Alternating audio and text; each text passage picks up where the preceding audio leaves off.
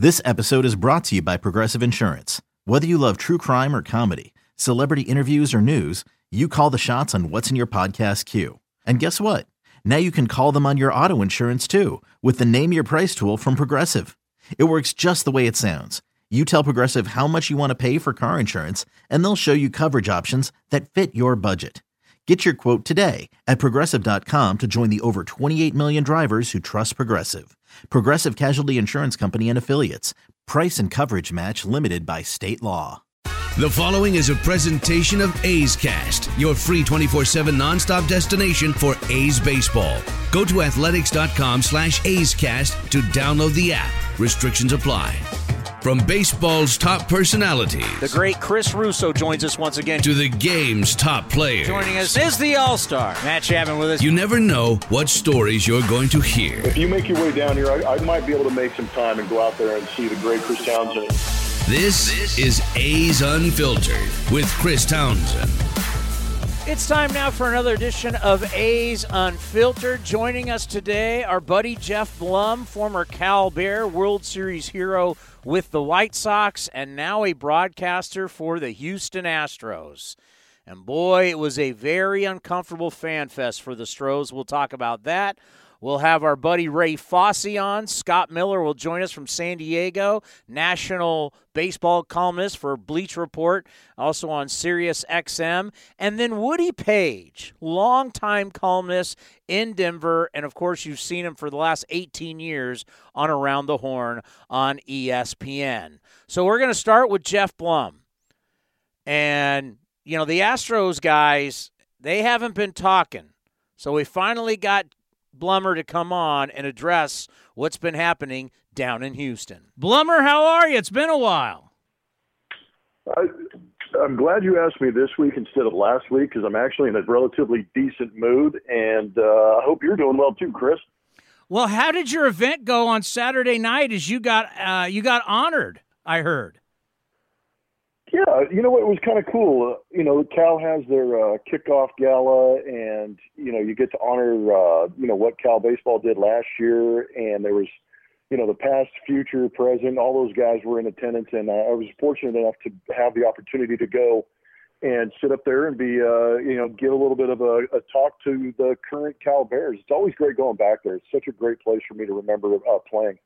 Well, I've told you for years, every single time we have you on, our text line will be like, I went to school with him or I played with him. So it's always great. Now, they honored you. What exactly did they do? Oh, I was a guest of honor. I don't think they necessarily honored me in the sense that they retired a number or, put a plaque up or anything like that. I think it was just an opportunity for me to get back and get my face in front of a lot of the Cal alumni, some of the current Cal members, and just kind of reminisce about the 1992 World Series team and kind of talk about how beneficial and how great that university has been for me and what are the opportunities that it's going to create for those guys that are currently in school. And, that truly being a student athlete at Cal is a different animal in itself, and those guys are going to be great for it. All right, we got to get to it. I know it hasn't been easy, especially when you work for a franchise and you're a broadcaster for them. But, from far away, it's just it looks awful. I mean, there's so many things that we can go over. FanFest didn't go over well. Obviously, A.J. Hinch and Jeffrey Luhnow don't have jobs right now. They're still suspended for a year. What has this just fire been like down in Houston? Interesting choice of words, but it sucked. It sucks. It still sucks. It's going to suck for a long time, and I think that's what this Astros fan base, kind of has to be mentally prepared for because even though I call games for the Astros and I have an obvious bias towards them, we've got to be honest in the sense that we know now what might have been happening or what did happen, and it's really tough to absorb because we get caught up as fans, we get caught up in the pageantry, we get caught up in the passion, we get caught up in the circumstance. In 2017, if you remember, was a very special year for the Houston Astros in the sense they had a very good team, the anticipation was there, and then you had Hurricane Harvey and all the drama surrounding that and how the city kind of galvanized and really galvanized around the ball club, and you could really sense that there was a connection between team and community, and then the Astros go on and win the World Series. So it was kind of this euphoric ending to what was a really tough summer for everybody in Houston as far as the damage and the trauma done by that storm.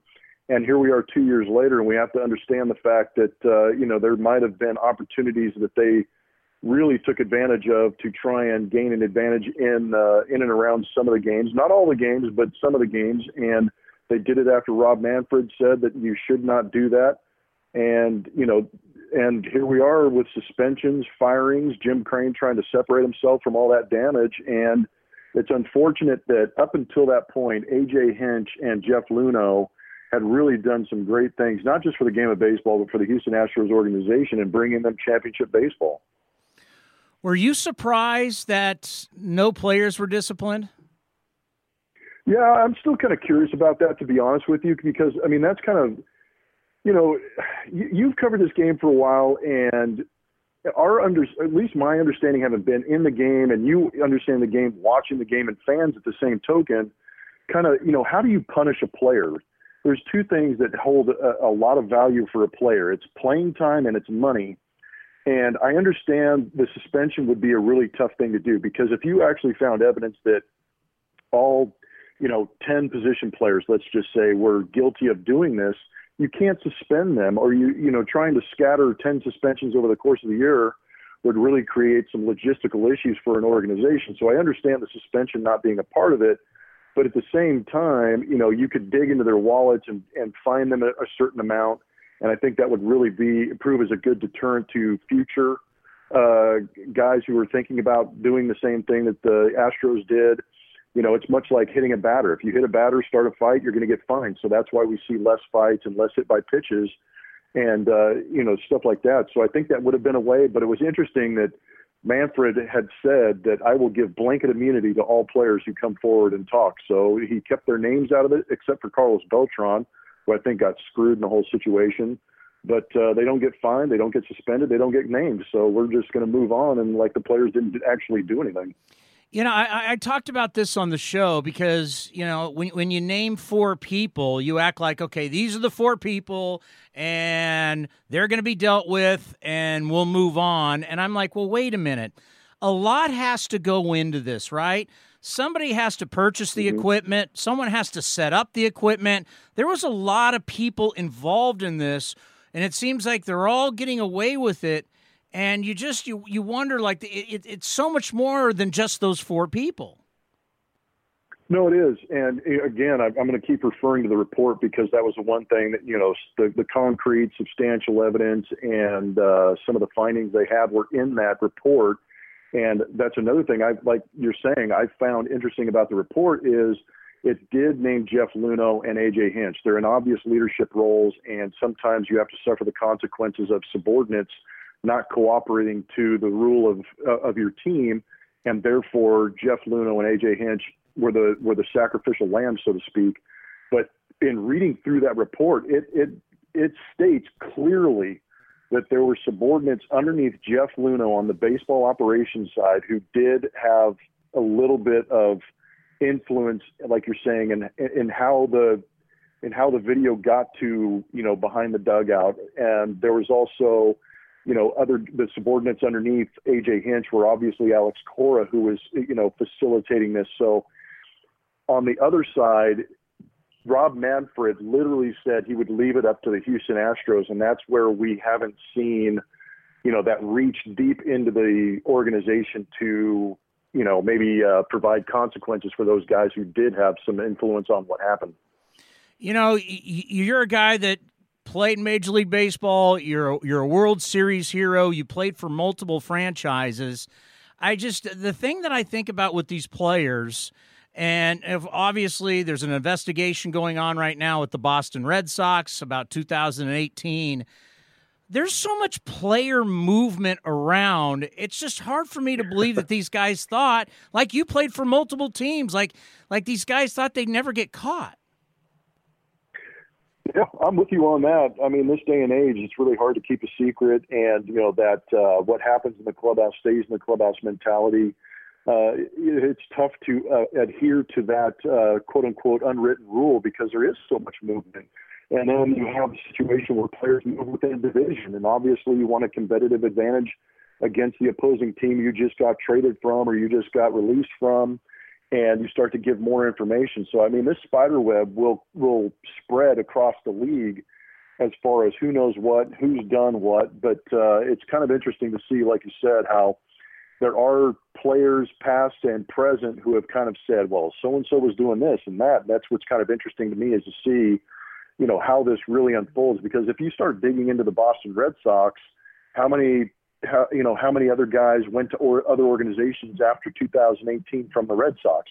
And then you start reaching into other organizations, and that's where things get a little sketchy. You know, I think about Alex Rodriguez, and Alex Rodriguez lied and lied and lied, and then finally he had to he finally owned it, and he apologized, and now he's the face of Sunday Night Baseball. And isn't it amazing if you just own up to it and say sorry, how in our society we will forgive you? Yeah, and I think, you know, Andy Pettit's another guy that you could say went out there and just said, hey, I was doing it, whether it was true or not. He came out and said, I apologize, I was injured, wanted to fulfill my contract, whatever the excuse is. I think you're right in the sense that if they do step forward, actually, yeah, and I think a part of the apology is actually admitting to the crime or whatever you want to call it. You know, you've got to fess up and say, look, I looked for an advantage, I got an advantage, I abused the advantage, and whether it's PED, sign stealing, or, you know, some other avenue to try and create an advantage over another player or team, you know, just get out in front of it. I mean, the longer you put it off, the more it's going to build up as far as anger and ire towards that individual or team. So I agree with you in the sense that, you know, guys have had success in the past in getting in front of it and really apologizing for it. And, you know, it's tough to fool society. You got to be pretty sincere about it.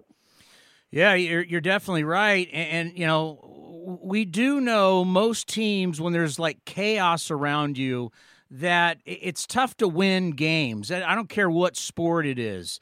How do you think this, and I know you really don't know, but do you think this will affect the team on the field? First of all, with the sign stealing, I just want everybody to know how hard hitting is, you know, and I hate to be the guy that's like, well, back in my day, but, guys were throwing 92 to 95 tops when I was playing. Now you're facing guys that are throwing 100 miles an hour. So the reaction time has been cut short. So there might be a little more emphasis on trying to figure out and cut down or eliminate a pitch or two so you can get yourself in a position to have a quality at bat. But, ask me again what you just said. Hey, you're not that old, by the way. Well, in baseball terms, I'm a part of Jurassic Park, man. I asked, do you think this will just everything? Because everywhere they're going to go, we're going to ask, right? There's going to be guys like me asking. I mean, how much do you think this is going to affect them on the field?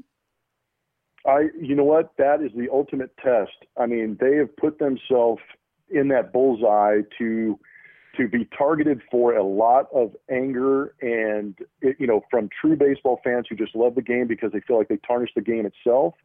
They have single-handedly, singled out teams maybe that they have tried to gain advantages against. So it's going to be very interesting to see how it happens. I know it's going to be awful I don't know. When I say awful, I don't mean awful like everybody's going to jump the fence and go attack these guys. I mean like verbally assault, like fans do, but maybe even more so because they have a direct link to what they did wrong. And fans in Oakland are going to show a lot of that ire. I think the entire AL West division is going to give them a tough time. And then you're going to have to go into places like Boston and New York, where New York, obviously the Yankees feel cheated out of going to a couple of World Series. So it's going to be a tough environment for them to get into that situation. I don't envy them on the field, but at the same time, you've got to look at this crisis as an opportunity for them to go out there and perform. And if they do perform well, keep your mouth shut, enjoy the moment, and just respect the fact that you were given the opportunity to maybe change some minds. But it's kind of funny. We were at the Houston Sports Awards last night, and my counterpart on the Rocket side is Matt Bullard. And I went up to Bull and I said, "Hey, man, how's your season going?" And he just looked at me and he goes, good luck this season, because it's going to be tough for us up in the booth to try and, call the game as clean as we possibly can and hold these guys to the fire a little bit on our own right. Yeah, it's not going to be easy, but, the one thing, we'll end on this, there's still a lot of talent in that clubhouse. Yeah, you know what? That's what's interesting about this managerial search that they're going through right now. And as we can give every guy criticism, we can say who's going to fit the best, this and that. But you and I both know that whoever does end up getting this job for the Houston Astros, even with the controversy looming over this ball club, you're getting the keys to a Ferrari. Yeah. Quickly, one more. What would you like to see? A decision for a guy long term? Or do you want to bring in kind of an older guy who's a stopgap just to get you some credibility going right away? You know what? I kind of waver on this because I know there's some good, young, talented guys out there. Will Venable's a guy who's interviewed for this job, and he's got a bright future, but I don't know if he might be too young and too inexperienced to handle a situation like this, because now you do have a veteran clubhouse and you have a little bit of an identity issue that you're trying to create. So I'm not sure if the young guy does it, but I waver and go, do you go with a Dusty Baker? Do you go with a John Gibbons, who are guys with proven track records of being players, managers, and also having the ability to communicate to the media?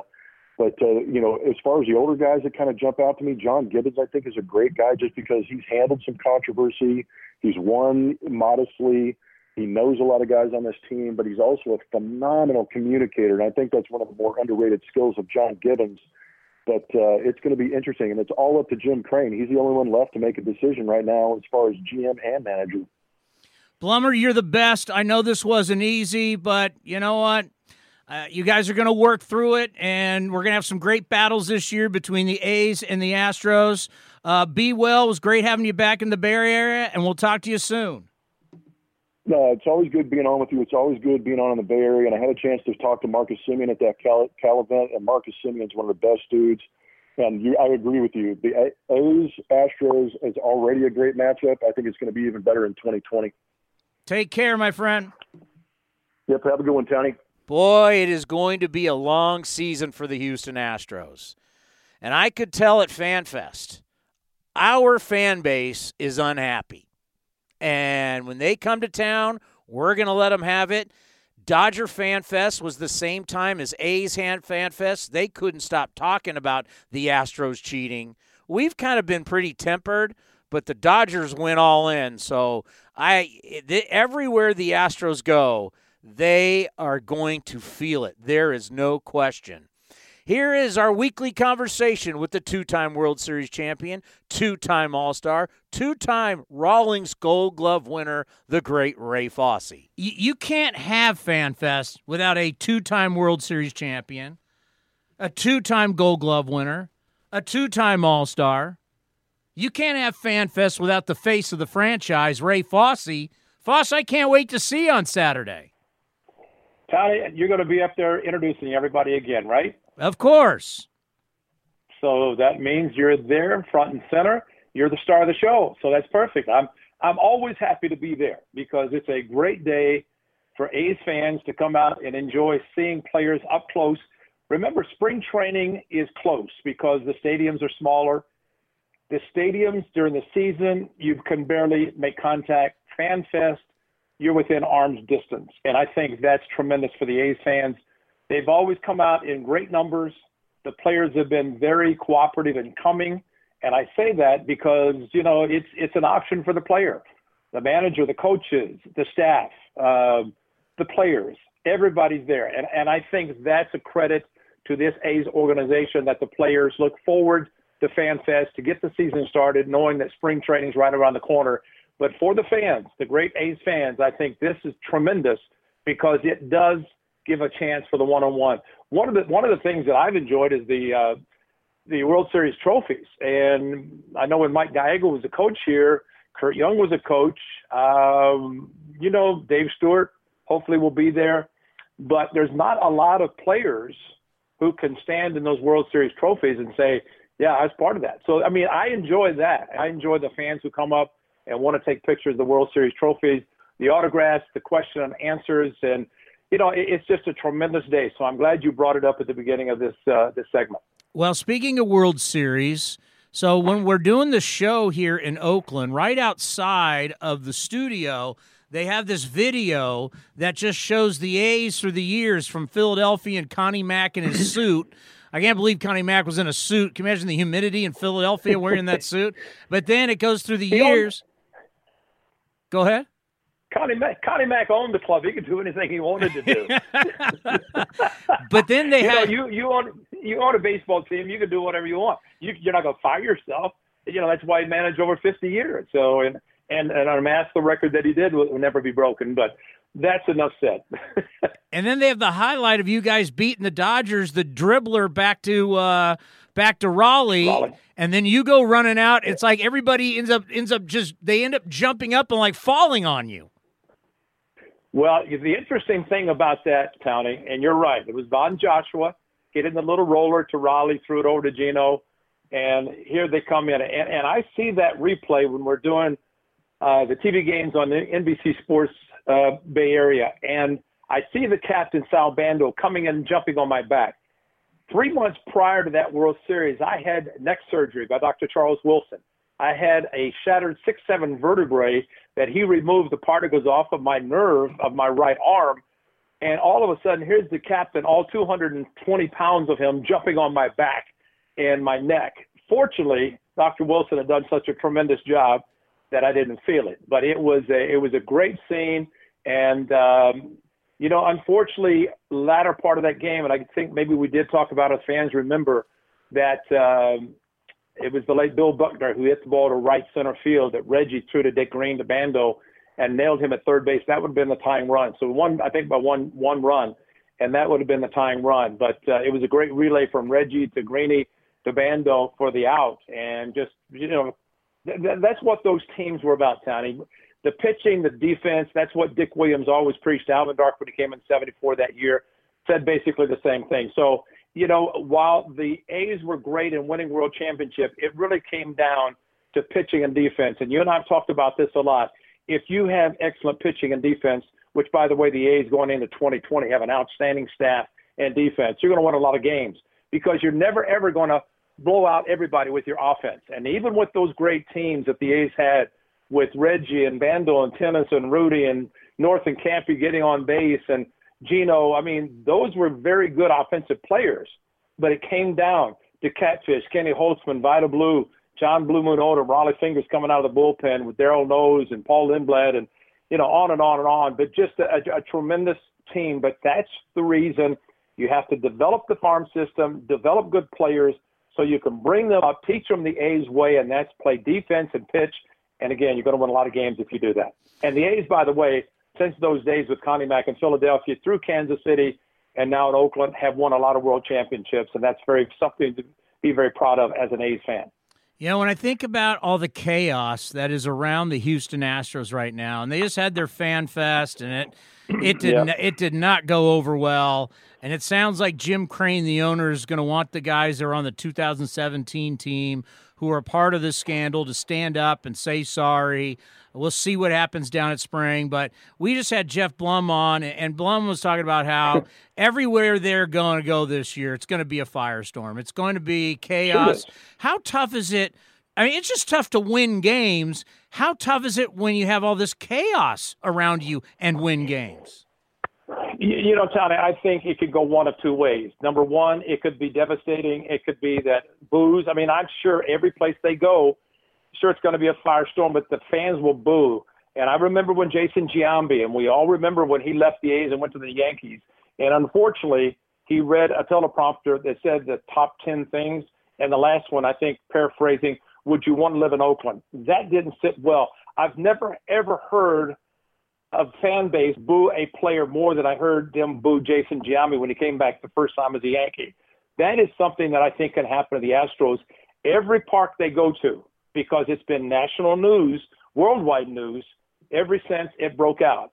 So they could be devastated, or they could say, we're better than this. We're going to show that we can win the right way. And, you're going to have I can envision there was a college – the basketball game had to be recently where, or maybe a hockey game where the mascot was banging on an Astros garbage can. So you're going to see a lot of that throughout baseball. But again, they have a good team.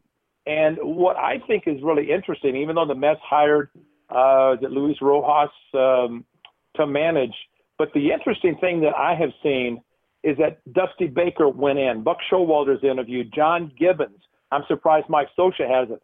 But it looks like that if Jim Crane, or when he does hire a manager, it looks like it's going to be a veteran manager. And I think it's somebody like Dusty, who I saw an interview with him where he's going into Houston, where he has a lot of friends and family and players who are played for the Astros and played with Dusty, I think, with Atlanta Braves. But I'm happy to see that some of these veteran managers are being called upon to manage, and I think that's where the game is going to go. The A's are fortunate with Bob Melvin. He's a veteran manager. He does what he needs to do to win ball games. The players love him, and I think the fans do the same.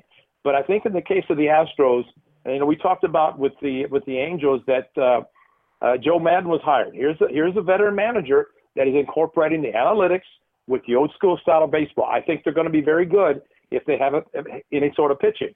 But I think the Astros, if they hire someone like Dusty Baker, Buck Showalter, John Gibbons, I think they're showing that they need a veteran manager under the circumstances to take over and handle all of this.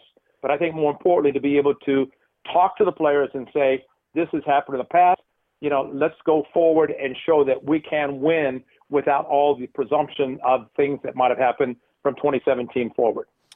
Derek Jeter had a charmed career. I don't know how many people, you just look at everything that went on in his career, the World Series, the clutch moments in the big games, being with the Yankees' entire career. You saw his entire career. He's truly an iconic player, Foss. The great thing about players who are able to put on one uniform, when he goes to the Cooperstown, there's only one logo that's going to be there. It's going to be a Yankee, because his entire career. Tony, how would you like to grow up a Yankee fan, sign with the Yankees, be with the Yankees your entire career? And I think just as important for Joe Torre, who's in the Hall of Fame himself, his number retired, for Joe Torre to say the best Yankee he ever managed was Derek Jeter. And I think it was because Derek always said, Mr. Torre. He respected him enough that he called him Mr. Torre instead of Skip, manager, whatever. But for Derek to have the career that he had, to be the captain, I remember interviewing him his last year. And I said, what do you want to do going forward? He said, I want to own a club. What's he doing? He owns at least his name and part owner of the Miami Marlins. So he has lived a charmed life. But I think one of the things that he did probably that stands out, he waited till his career was over to get married. I'll be honest with you, I got married. It helped me. But, living in New York as he did, who knows? Maybe he said, I didn't want to subject my wife to the New York crowd. He waited till it got finished as his career, got married. I think he has a child, lives down in Florida, owns a ball club. But, he's had a charmed life. But it's the one thing that really stands out about Derek Jeter. I'm kind of talking about things as they come to my mind. But there was an all-star game, and there was a point in time where players would take their private planes to the all-star game. And once they played in the game, they would leave, get on the plane, and leave. Derek Jeter stood up. When the players came out, he said, we're not going anywhere. We're staying here. These players have supported us when we've been on the field. We're going to do the same for them. So for me to hear that, it makes it sound like that he's a true baseball person. He loves the game. He wants everybody to respect the game, and especially those players who perhaps in the past had gotten on their planes and left after they played 3 or 4 innings and said, the heck with everybody else. They got out of there. So he did so many things. He was the captain. One of the things, too, when he and Andy Pettitte went out to the mound to take out Mariano Rivera in his final home game. How special was that? The big hug, standing ovation, and here's the captain who a year later gets a game-winning hit, the walk-off hit in his final at-bat in Major League Baseball. Hits a home run on his 3,000th hit. Just everything worked well. But I did hear something that he was hitting about 210, 220 at the beginning of his career. He made a horrendously number of errors. Brian Butterfield did a tremendous job working with him, who's now third base coach with Joe Maddon with the Angels. But Derek Jeter became one of those shortstops that every time the ball was hit to him, that you knew he's going to make the play. And, oh, by the way, does that sound familiar with Marcus Semien? Because similarly, they had the errors to begin the career, but look how far Marcus Semien's come. And, of course, Derek Jeter, one vote away from being unanimous. Hey, by the way, Tony, do you know who didn't vote for him? We don't know. I don't know. I don't either. Somebody wrote today that said maybe that person just decided, since it was such a great career, pristine career, he did not want to check the box and make it make a scribble next to his name with a check. It's hard to believe, but it is what it is.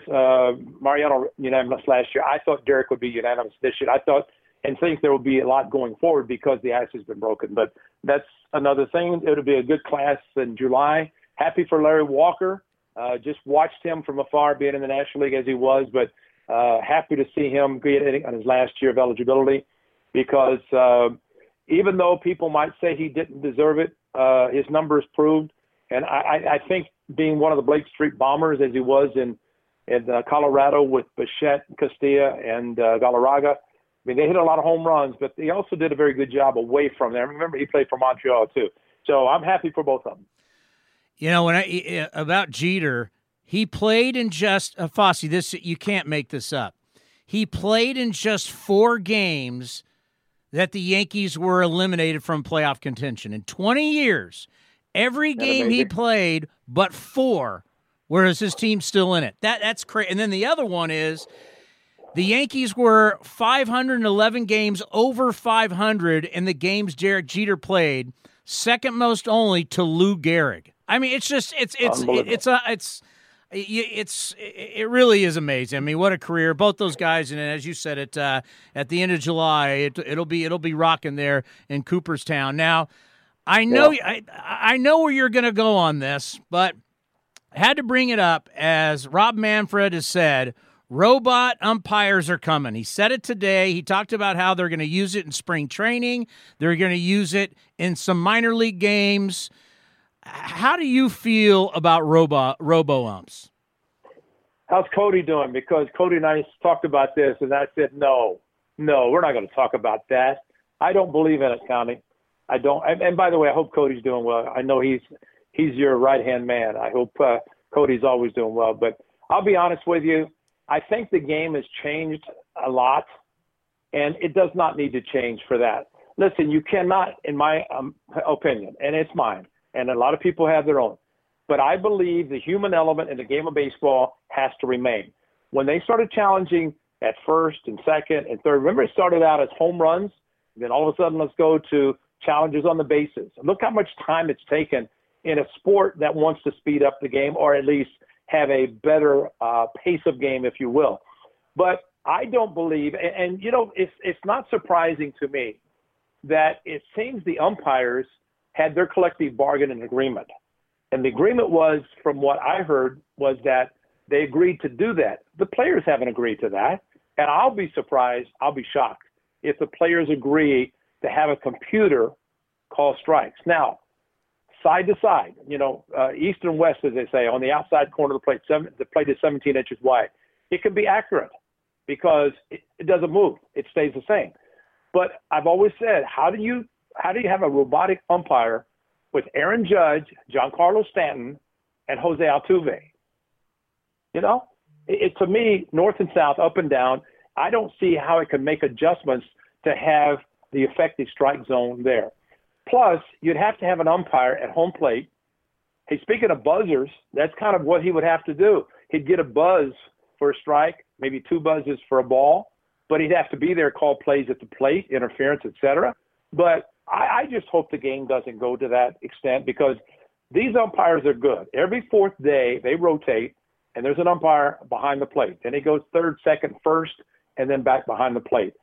I don't think, in watching as long as I have watched baseball, I would rather see the umpire behind the plate, even though he had, and that's part of the game, Tony, where, you as a pitcher, you needed to know the strike zone of every umpire behind the plate. Roger Clemens said that's the first thing I always did. Who's behind the plate? What's his strike zone? Is it low? Does he call it a high strike? Does he give a couple inches on the corners?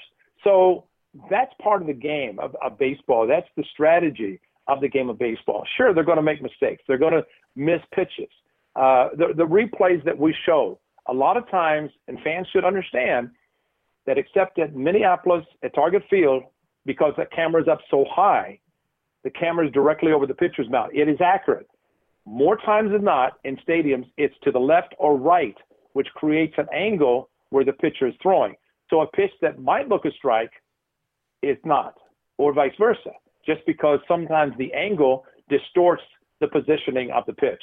But, my basic problem with it is that it takes the human element out of it. You can't argue anymore anyway, because if you challenge a play, or if you put it this way, if you argue balls and strikes, automatic ejection, and if you challenge a play and you don't like the ruling, it's an automatic ejection. So, where's the game going? And I just think, I hope it doesn't happen. That's my opinion. And again, I'm sure there are people who want accuracy. Well, let's not take the human element out, because otherwise you're going to have 4 robots on the field. The umpires. What if you go to having a robot, a computer say whether a guy is safe or out at third base, at second, at first? Then really, why do you need umpires? So they're part of the game, and many people may not like them, but they are part of the game. They've always been a part of the game, and I think let them continue to call balls and strikes like they have as long as this game has been played. So there's this guy that I know that used to play in Major League Baseball, and he used to play for the A's, and he used to catch Catfish Hunter, and he told me one time that he would set up outside, and it was a ball, but because every umpire believed that Catfish threw strikes, that they would call a ball a strike, that you would consist. This guy's name's Ray Fosse. He told me he'd sit up outside. So that's my problem, Foss, is you would sit up outside and it was a ball and they're calling strikes because you're fooling them. Let me clarify that, Tony. The reason I was able to do that, and look at the Braves. Look what they did with Maddox, Smoltz, and Lavin. Oh my God, those balls were those balls for those guys were so outside. Do you know why, Tony? Is because they did not have the computer now that measures, and every game is recorded, and after every game, the home plate umpire gets a disc, and it tells him what his percentage of strikes were. It's the reason. Because when I caught, I would set up on the outside part of the plate and move out as far as the umpire would allow me. And the reputation of the pitcher, and that's what I've said even today, that if there's a rookie hitter and a veteran pitcher, guess who's going to get the call? If it's close, it's going to be to the veteran. And surprisingly, there's a buffer zone now. I've talked to umpire supervisors who said there's a buffer zone. A buffer zone is the width of a baseball, Tony. You think about that. If you could go the width of a baseball to the outside or inside of part of the plate, look at even there, you're talking about that. So basically what I did, listen, I had umpires, and I'll admit this, I've said it and will continue to say it, because there was no calculating as far as what the umpire did or did not do. But I had umpires who would get down behind me when Catfish or Holtzman or Vida, guys were on the mound, Blue Moon, they'd say, this is going to be a quick game. Because they knew they were going to be around the plate, and they also knew that if there was something that was close, it was going to be a strike. And you know what? If you want to speed up the game today, Tony, have an umpire call strikes. Eddie Montague, who we see at the Coliseum all the time. Eddie Montague told me, and I want to say it was Lee Wire, I'll have to ask him again, but he told me the umpire that helped him the most was the person who said, think about a strike, not a ball. So if you're behind the plate as an umpire and you're thinking strike and the hitter might be upset, swing the bat. That would speed up the game. There would be fewer walks, and I think you're going to see pitchers around the plate getting strike calls. That's going to force the hitters to swing the bat, and all of a sudden we're going to have the pace of the game and the speed of the game is going to be different. That is what it's been the last several years. RoboUmp will bring the high strike back, and I don't think you can really have. I don't think you can have launch angle on a high strike. They'll find a way. But, going as far as that is concerned, whenever I first started catching, there was American League umpires, National League umpires. The American League umpire had the balloon chest protector outside, and they would stand a good 3 to 4 feet behind the catcher. High strike umpire. They called the high strike. Go to the National League because they were down in the crouch and in the slot, as Eddie Montague talks about. They were down lower. And so a low strike or low pitch was a strike. Now, you think about at the time when that umpiring situation was in play, if you're catching or you're pitching, you have to more the catcher because the pitcher's pitching today and not tomorrow. But let's say I'm catching and I've got an American League umpire behind the plate who has the balloon chest protector calling the high strike. The next day I have a National League umpire with a inside chest protector down on one knee. So there's your difference of the strike zone up and down, east and west again. And again, with the balloon chest protector, the umpire standing over the catcher was directly behind him. He could see both sides of the plate. I think now, and I had a National League umpire tell me many, many years ago, that if you set up outside, I can't see the outside part of the plate. So I think that's where the reputation of the pitcher comes in, because let's say I'm outside 2 inches, 3 inches off the plate, and the umpire is to my left shoulder with a right-handed pitcher, right-handed batter. He may call a strike. It's off the plate because it's an angle of which he can't see. But the American League umpire with the balloon chest protector was right over the top. He could see both sides of the plate, but he couldn't see the lower strike because the catcher was blocking it. So he became on the corners and a high strike umpire. When you getting into town? Hey, Fan Fest, buddy. It's Saturday, right? I'll be there. I can't wait for you to see you, because you know what? People should understand that you do a tremendous job. Seriously. You do a great job to do all the interviews that you do, to have your right-hand man, Cody, there helping you along, getting the interviews, but you have to research and do the interviews. It's a privilege being on with you. It's always a privilege seeing you, and A's fans are fortunate that you're behind the mic. Well, the reason why I'm asking is we're going to be in Oakland on Friday, and if you're around, we could go do lunch. Man, you're putting me on the spot, aren't you? I have to check my calendar, as they say. well, you just got to figure out when you have to put the jet fuel in Fosse Air and bring your private jet up here. No. Don't do that. No. But I will say that I look forward to spring training, because you and I get to sit down there and talk and record and do. I mean, there's so many great things to talk about in baseball. Seriously. I mean, a lot of things have changed. A lot of things are there in the past which have, won't change forever. And, it's just a tremendous game. And I think that's why the selection of the two by the baseball writers and Ted Simmons and the late Marvin Miller, who should have been a long time ago, into Cooperstown, that's the fun part about it, because the anticipation, the voting. I still say that broadcasters, because, well, I mean, we may not see all the players, but now with interleague play, we see most of them. But it's the writers. They deserve it. I think they have to qualify to become a Baseball Writers Association voter. But, it's good. But this is a great time of the year, because, there's always – it's almost like the All-Star game, because you have the selections. Why didn't this guy make it? Why didn't this guy make it? Same thing with the Hall of Fame. Why didn't Omar Vizquel make it? Why didn't Barry Bonds and Roger Clemens and Curt Schilling and on and on and on? Why didn't these guys do it? But I'm just proud to say, Tony, I played long enough to get my name on that ballot just one time. That's it. One time. That's all that mattered. Well, that's all that mattered. You are one of the top Indians and top A's of all time. Well, that was a privilege. It really was. And you and I went out to Heritage Park in Cleveland last year. That was a lot of fun, wasn't it?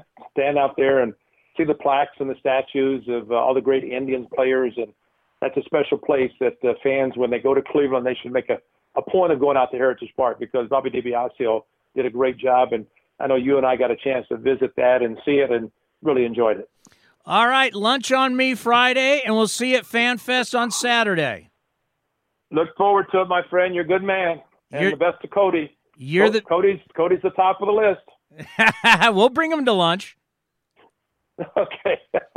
Take care, Tony. Good to talk to you, buddy. See you, buddy. It's great catching up with Ray every single week on A's Cast Live. Our next guest, one of my favorites, a national baseball columnist for Bleacher Report. He's been covering this game for a long, long time. Here is Scott Miller. Scott is with us now. Scott, how are you?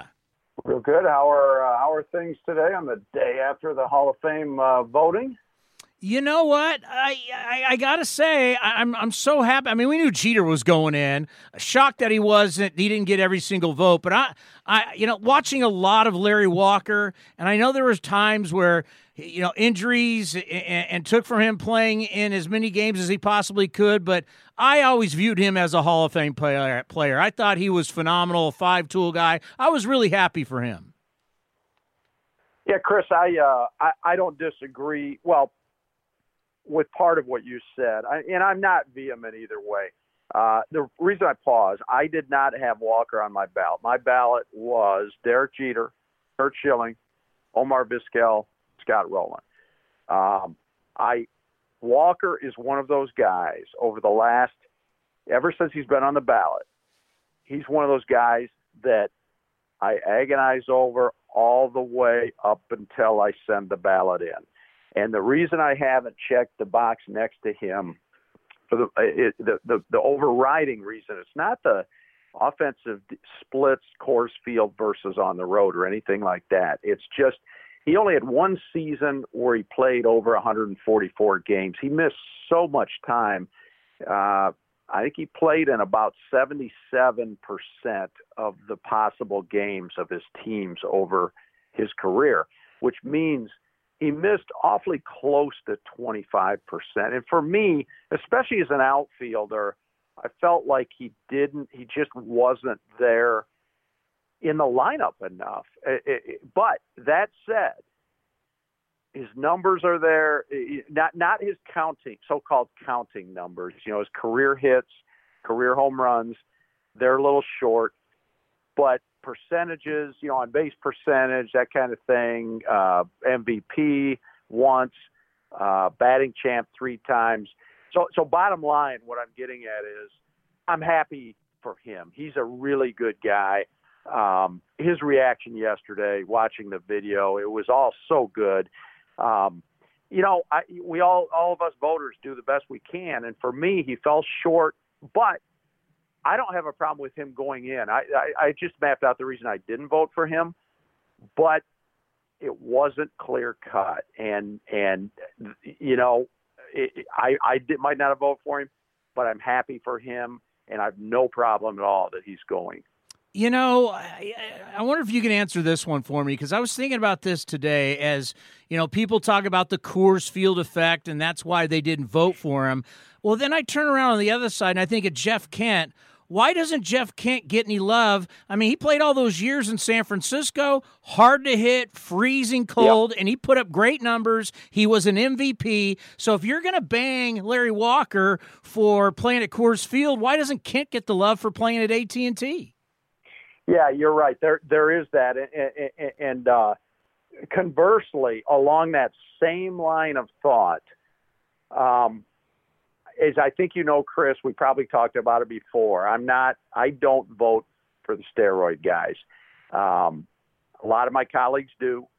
Obviously, we can have a 6-hour, well-reasoned discussion arguing both sides of that. But anyway, to your point on if people bang Walker for the Coors Field offense, why don't they give Kent more props for the AT&T? I bring up the steroids because I felt that way. That's one reason I started voting for Fred McGriff. Kind of the same thing. I felt like if I'm not going to, and other people aren't going to vote for some of the steroid guys because partly because the numbers just reach cartoon proportions statistically. Well, Fred McGriff's numbers are awful darn good, and I felt like there are victims of the steroid era, and I felt like McGriff was one of them, whereas his numbers maybe didn't look nearly as impressive as they should have because you had other guys doing what they were doing and blowing up their numbers. It's kind of, a little bit of apples and oranges, but it's kind of to your point about, hey, if you're going to not give Walker credit, well, Kent should get extra credit. I'm looking at 2022. I can't believe I'm saying this, but yeah, 2022.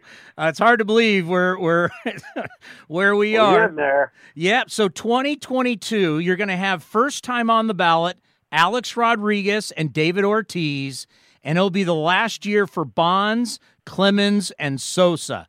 That is going to be an interesting time. That is going to spark a lot of conversation. You're right. It's going to be fierce debates on that because, part of the Larry Walker phenomenon this year, he did something nobody else in Hall of Fame history has done. This was his last year on the ballot. His last 2 years on the ballot, I think he got a 20% bump voting wise in each year. Last year he went up 20%, and then again this year he went up 20%. And anyway, part of the thing with the phenomenon I thought with Walker this year was exactly what you just said. It was his last year on the ballot. And I think, people tend to take a harder look at guys who it's their last year on the ballot. And we saw Walker increase by 20%. So that's where it's going to get very interesting 2 years from now, as you say, with Bonds and Clemens, because there are a whole lot of guys maybe that don't vote for them now.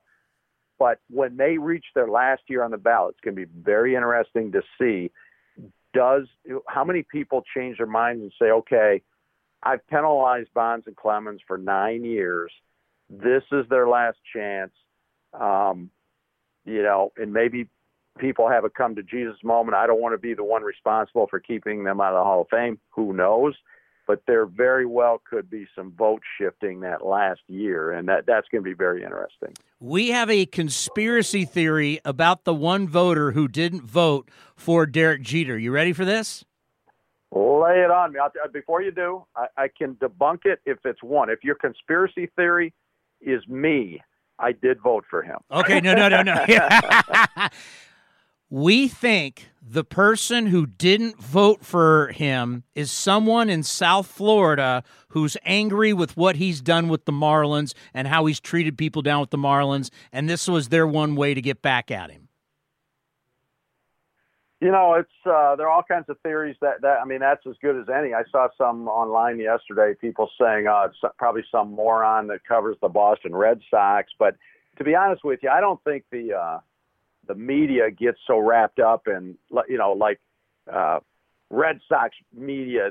They don't all side with the Red Sox and hate the Yankees. I mean, the bad blood between the Red Sox and the Yankees, that's on the field. Off the field, I've covered a lot of those games. I've been with, the Boston media gets along fine with the New York media. They're there to cover the story. I don't think there's a lot of rooting for the Red Sox or rooting for the Yankees. I think they're just there for the drama. So, I did see some people saying, it's probably some Red Sox guy that didn't vote for Jeter. I would doubt that. I mean, I think your theory is, probably, holds more water than the other theories I've heard. Who knows? Yeah, and, speaking of what we saw recently with the Astros Fan Fest, I think A-Rod showed us, years of lying to us, but once A-Rod finally came clean, owned up to it, said sorry, it's our nature as Americans to forgive, and now he's Sunday Night Baseball, still does the Fox pre- and post-game show during the postseason. It's like the Astros need to take a page out of A-Rod's playbook, because Bonds and Clemens have never said, they've never owned it, never said sorry, they're not getting in the Hall right now. What do you think the Astros have to do? Because it looks like the way they were at FanFest, if they're not going to come clean and talk about it, this is going to be a long year for them. Yeah, a couple answers here, Chris. One, you make a good point. I mean, A-Rod went on the I'm sorry, I apologize tour, and you're right. Look where he is now. I'm still not thrilled with where he is now. I think I can't believe his comeback. I think given what he did and suing baseball and suing the players union and all that stuff, I mean, I'm not saying you need to hold a grudge forever, but I don't know that he needs to exactly be like one of the most marquee television commentators in Major League Baseball right now. I mean, you could have him a little bit smaller role in the game would be fine with me, but but you're right. I mean, he did some very good things PR-wise, and his image has been mended. Look at Pete Rose. Look how many years – you mentioned Bonds and Clemens. You're right. They have not apologized. They've remained obstinate, and they're still, on the outside looking in. Look at Pete Rose. I think if he would have handled things differently his first year or two under that lifetime suspension, perhaps, maybe that would have been overturned by now. Maybe not, but we'll never know. But the one thing we do know is if you're going to keep lying about things like Rose did, you're not going to be forgiven. And you're right about the Astros. I think that was really, really tone deaf over this past weekend at their Fan Fest, Altuve and Bregman. And I think a couple things there. One, I mean, their answers, it was almost like they were playing the victims themselves. And it came off looking awful. They needed to hire some, probably for my money, I think they would have been smart to invest in hiring a couple of public relations crisis managers to go over some things with those guys before they were turned loose on the public in interviews, because they were clearly unprepared and they were not, they showed no remorse. So it'll be interesting when we get to spring training in a few weeks, because, Jim Crane, the Astros owner, was out yesterday in public, and he said that our players are going to meet among themselves, and he's pretty sure some apologies will be forthcoming when spring training starts. So I think it's going to be belated, but I think when they gather as a team in West Palm Beach, I'm guessing we're going to get some awfully different answers from the Astros.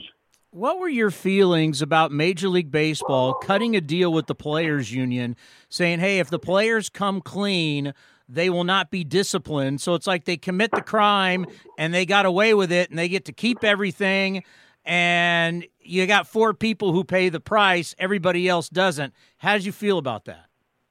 Yeah, I mean, it doesn't. I'm a little mixed. Yes, it seems as if players should have been punished.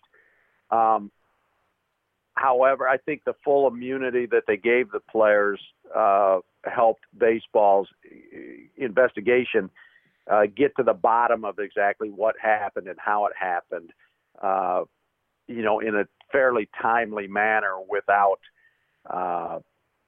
this thing dragging out for the next 2 years and without lawsuits and depositions and grievances filed by the players. I think given what it is, I think that, I can see the players seem like they're getting away with things. Well, they did, but I understand trying to get to the bottom of this in a timely manner and find out exactly what happened. I think giving the players the immunity they did allowed baseball to paint a very vivid portrait of exactly what happened and how it happened. And I also think, I'm not excusing the players at all, but I don't have a problem going after those in charge of responsibility for the team, in charge of leadership. I mean, it's pretty clear. I mean, I know that Alex Cora is the guy that concocted this, and I know Rob Manfred said it was player-driven. Astros front office, there is absolutely no way Jeff Luhnow and his staff did not know about this and condone it. I think I don't mind baseball coming down hard on him and his people, or at least him, because that the whole analytics culture in Houston is what led to this. I do think the owner, Jim Crane, got off easy. And again, that gets back to baseball cutting a deal with the players and cutting the deals, whatever deals they cut. Baseball, really high up in that 9-page report following the investigation, they immediately exonerated Jim Crane, said, oh, the owner didn't know anything about this, blah, blah, blah. That for Crane, and then by firing Luhnow and A.J. Hinch, the organization was fined $5 million, but by firing those two, Eventually, Crane's going to get the fine back in their salaries because with each of them, Luhnow and Hinch suspended for this upcoming year, that's going to defray the cost of the $5 million. So, I mean, there are a lot of layers to this, some of which I think turned out pretty well, some of which I think didn't. One of the best rivalries, and it's kind of a new one, but it's going to be electric this year, is the Oakland A's against the Houston Astros. Yes, it is. And that's also, Chris, why I totally get the feeling by some that the players should have been hit harder. But a couple things here. The Astros players, I think their punishment is going to kind of be ongoing because of the way this whole scandal has been portrayed by baseball. I imagine when the Astros come walking into the Coliseum there in Oakland, it's going to be pretty ugly for them, as it should be. The fans are going to be all over their backs, same as in Yankee Stadium, same as everywhere else the Astros go. So I do think there's that. I think it'll be very interesting to watch the Astros, especially at home this year, where theoretically there won't be any cheating. Let's see what happens with their numbers. I think if the numbers dip a little bit, I think that's going to continue to deepen the taint and the shame.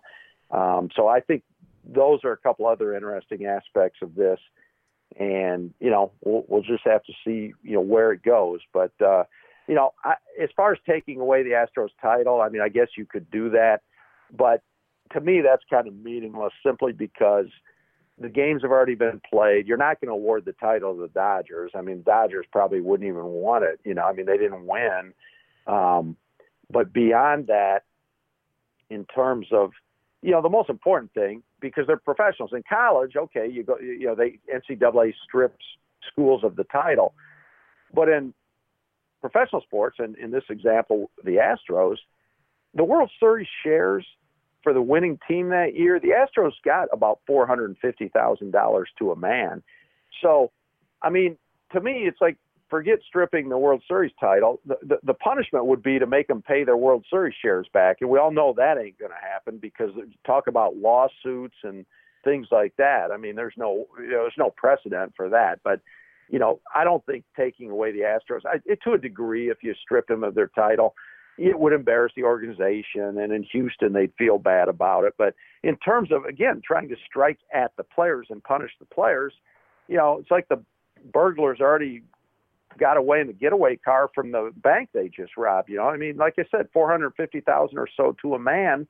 They ain't giving that back, and I guess you could try to make them give their rings back, but that's probably not going to happen. Scott, always appreciate the time, and we'll check with you in spring training. All right, Chris, take care, my friend. From one columnist to another, we always appreciate Scott's effort and coming on the program. How about Woody Page? Absolute character. He's been in Denver for the longest time, and of course all the years on Around the Horn on ESPN. Here is Woody Page from the Mile High City. Woody, thank you so much. We really appreciate it, and obviously a very good day for the Colorado Rockies as finally a Rocky is getting into the Baseball Hall of Fame. Well, it's about time, don't you think, Chris? 27 years, one guy in the Hall of Fame, it probably makes sense. It looked a little sad to see the only number they had retired over the years was Jackie Robinson's, and then they retired Todd Helton a couple of years ago, and now they're going to retire. Not only is Larry going in the Hall of Fame, but the Rockies are going to retire his number this year, which seems appropriate. It just bugs me because, when you look at the eye test and you watch Larry Walker play, there's very few players in the history of the game that were truly five-tool players. He could do it all, hit for average, hit for power. He could run. He had the great arm.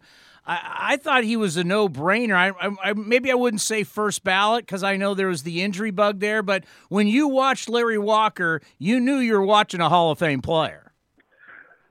Well, I thought so, but I think what happened, Chris, was because of his steady and escalating incline in the voting percentages, that this is a case of the people out there beyond the seam heads, and I guess I'll consider myself that. I've covered Major League Baseball forever, but that were pointing out things. Everybody just dismissed him early on, saying, well, Coors Field, end of story.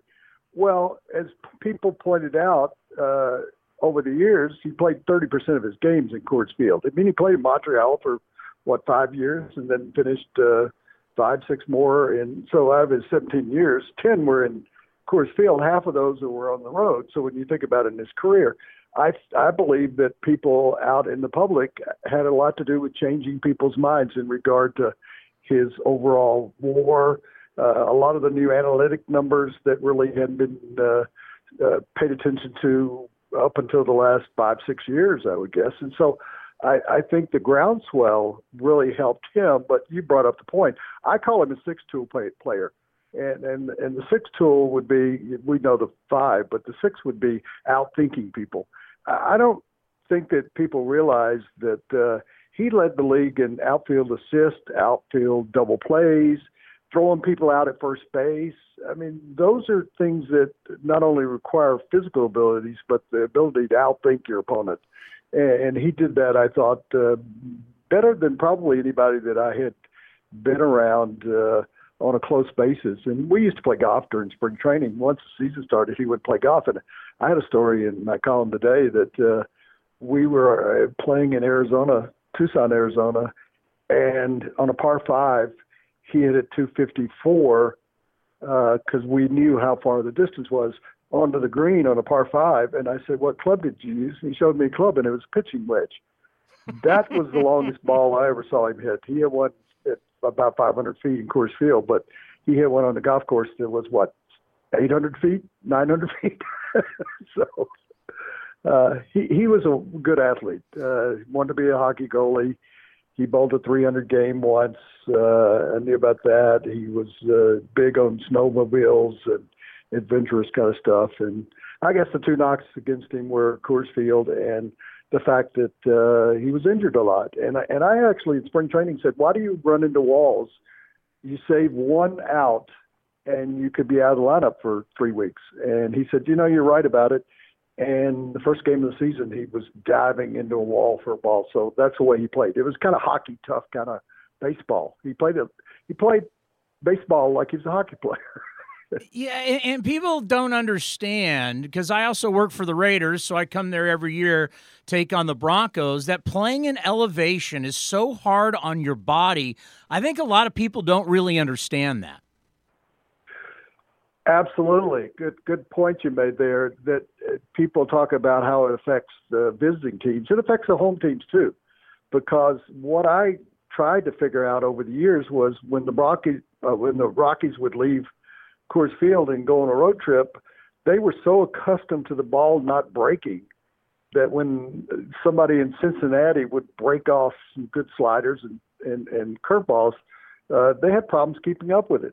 What they finally figured out was to take with them a pitcher who was not just a batting practice pitcher, but somebody who would throw a lot of the breaking stuff to get them adjusted back to being on the road. I thought it always and will continue to haunt pitchers that they have to just work mechanically so hard at altitude to have the ball do some kind of dancing that it just affects them over the course of the year, that you can't have relief pitchers who are throwing 75 games here. I mean, they try to do it, but you can't really do that because you're just wearing people out because of the altitude. And people go, well, it's not heat like it would be in Arizona if the dome was open, but Miami, something like that. But as a couple of the Dodgers announcers told me a couple of years ago, there's not enough humidity in Denver, which sounds kind of strange, to actually have the pitchers be able to grasp the baseball. That once they put it in the humidor, it sort of dries them out, and there needs to be misters. I'm sure you've been in bars where they have misters, that the whole stadium should have misters where it would produce fake humidity almost. So there are a lot of things, being with the Raiders and the A's, and when they come in here, the hitters love to do it. The kickers love to do it from the Raiders over the years. Janikowski, kicked the longest field goal here for Ty. But, I think it has effects on both teams because of just the conditions. When you're here for a while, this has nothing, I'm going off tilter here, but when you're here for a while, you develop more red corpuscles, and you get sort of adjusted to what the altitude is doing to your body. But if you're coming in for a short period of time, nobody's ever figured it out. An ex-Cleveland Cavaliers coach once told me, I said, how do you deal with the altitude? He said, we bring bags of air from Cleveland. Do you think this now paves the way for Todd Helton? Yeah, I think so. Todd didn't have the kind of numbers.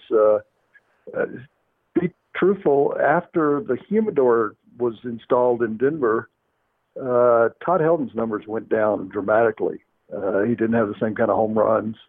Hit a lot of doubles in his career. Had a good batting average, but tailed off the last 2 or 3 years badly. I think he's borderline, and I think that that's going to help that Larry Walker got in, but I'm certain that it's going to be a struggle for Todd Helton, although he doubled his numbers up to about 29%. I think Larry also benefited by the fact that baseball writers tend to become more sympathetic when you're in your 10th year. This is the third player that they've waited 10 years to put in, and it was very close, 6 votes. So I'm happy for him. I'm happy for the organization. I think that everybody should be represented in the Hall of Fame in some way. I think about Nolan Arenado, and last year he signs a big contract, face of the franchise, wants to be a Rocky forever. Now talking about trading him. He's not happy. What is going on with Arenado and the Colorado Rockies, and how long do you think he'll be a Rocky? I think everybody listening to this would agree that he's one of the to be kind to everybody, he's in the top 10 players in all of baseball. I think he has a chance of being the greatest third baseman. Brooks Robinson was that. But I think he has a chance over a period of year. He wins Golden Glove every year. He hits 320s in the top 3-4 most valuable players.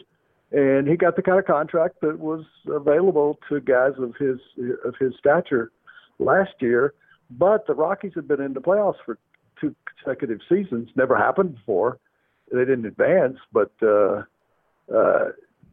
I think he saw promise in what they were doing with the young pitching staff, which fell apart this past year. And when the Rockies basically announced during the offseason that they weren't going to do anything, their strategy reminds me of me. My retirement strategy, Chris, is to buy Powerball tickets. That's kind of what their strategy was, that they are hoping. Their strategy is hope and wish, that they hope and wish that Ian Desmond, who has peed down his leg for the last 4 years, returns to the way he was when he was with the Nationals, which is not going to happen. They can't find a position for him. He can't play first base, can't play center field. He's no longer going to play shortstop.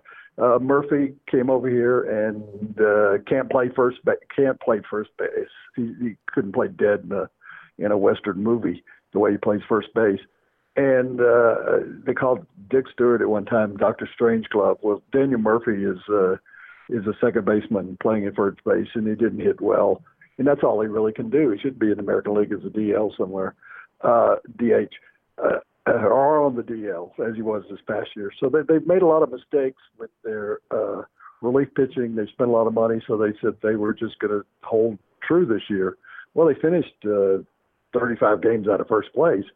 So their only strategy is to hope. And so he thought when he signed the contract that this was a team that was going to be in the competitive state with the Diamondbacks, the Dodgers, and the Giants. Well, and the Padres are coming on some, and they've signed some players. And so I think he felt like he was sold a bill of goods. And there's a lot of dissension with the people in terms of the media and the fans here on both sides, which kind of surprised me. They say, well, you got that big contract, you ought to just eat it. Well, players want to play for contending teams. And if the Rockies are going to slip back into that area they were in before these past two playoffs of 2 years ago and a year ago, then he doesn't want to be a part of that, because Todd Helton spent most of his career, we were just talking about him. Larry Walker got into the playoffs his first year with the Rockies and never again. Todd Helton had two opportunities in the playoffs over a long, extended career. And I think players know they're going to get their money. It's just a matter of if you want to be like Ernie Banks and spend your whole career and never get into the postseason. And I don't think today's player really wants any part of that. They know they're going to get $200 million if you're a star player. You want to play for a team that's going to be in the postseason on a regular basis. And the Rockies are not that. I mean, a previous general manager, Dan O'Dowd, once said, if we can be in the playoffs every 7 years, that's pretty good for a team in our market. Well, that's not acceptable to players. So I don't blame him for feeling like, okay, I signed the contract and you're out there seeing if anybody wants to trade for me. So that, and the fact that it's a lousy team, brought him. He's not a guy that whines and hollers about a situation, so I think that shocked everyone. I think he'd love to play on the West Coast, somewhere up and down the coast, because that's where he's from, and those teams, including the A's, are competitive on an annual basis. Well, let me say, ESPN's Around the Horn has always been one of my favorite shows, and you're the all-time champ, and I've always wanted to ask you, where do you come up with all those sayings that you put up behind you during that show? I need a really good answer to that, because everybody asks me that on the streets and in interviews and everything. And the truth of it is not a very good story. Usually when I'm drinking at a bar on bar napkins, I write them down, and then the next day I look at them and I go, were you drunk or something? I just started work on it yesterday. I worked on it for about 15 minutes, and I come up with 10 or 20, and I dismiss most of them. Or they go on television and people go, well, that wasn't any good. I never promised they were going to be any good. It's just a thing on the blackboard. But it's probably going to be on my tombstone. I guess my tombstone will be a blackboard, would you say? But I go through, I'll just give you one example. I went through TSA over the holidays, and they pulled me out of the line, and I thought, well, I don't have any drugs. I don't have any problems or guns or anything like that. They wanted to take a photo with a selfie with the blackboard, and they wanted me to put on it, TSA agents are great or something like that. And so, yeah, I went along with it because I was hoping I could get through the security line pretty quickly. But it's just something I started about 18 years ago, and my assistant and I were having some fun of trying to come up with something. And we tried the blackboard, and truthfully, the vice president of ESPN called me and said, that's not ESPN, get rid of the blackboard. I hadn't gotten any permission. I just put it up behind me. And I went, sure, yeah, fine. A week later, he called me back and he said, I won't use the adjective, but he said, put the blackboard back up. And I said, wow, you've gotten so many calls from the public about how much they love it. He said, no, the president of ESPN likes it.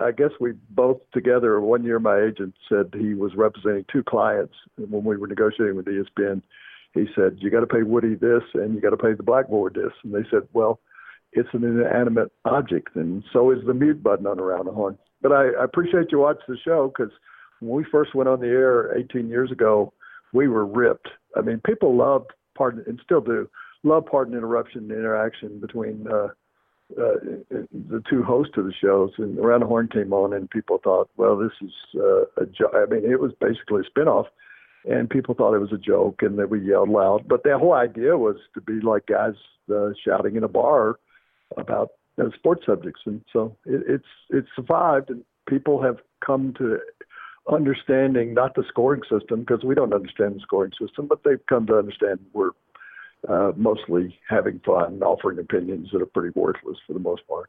Woody, you're the best. Thank you so much for the time. We'll talk to you soon. Thank you, Chris. Anytime. Well, not anytime, but, call me every year or so and see if I'm still alive. All right, buddy. Take care. Thank you. Yeah, what do you do with Nolan Arenado? A lot of people think it's inevitable that he will be traded, but when will they do that? Very unsettling. You sign your superstar. He's going to be the face of your franchise for the rest of his career, and 1 year later, we got to trade the guy. Absolutely unbelievable. So we want to thank Jeff Blum of the Astros, our own Ray Fosse, Scott Miller from Bleach Report, and Woody Page from Denver. Thank you for listening to A's Unfiltered with Chris Townsend. Now back to A's Cast, powered by TuneIn. This has been a presentation of the Oakland Athletics.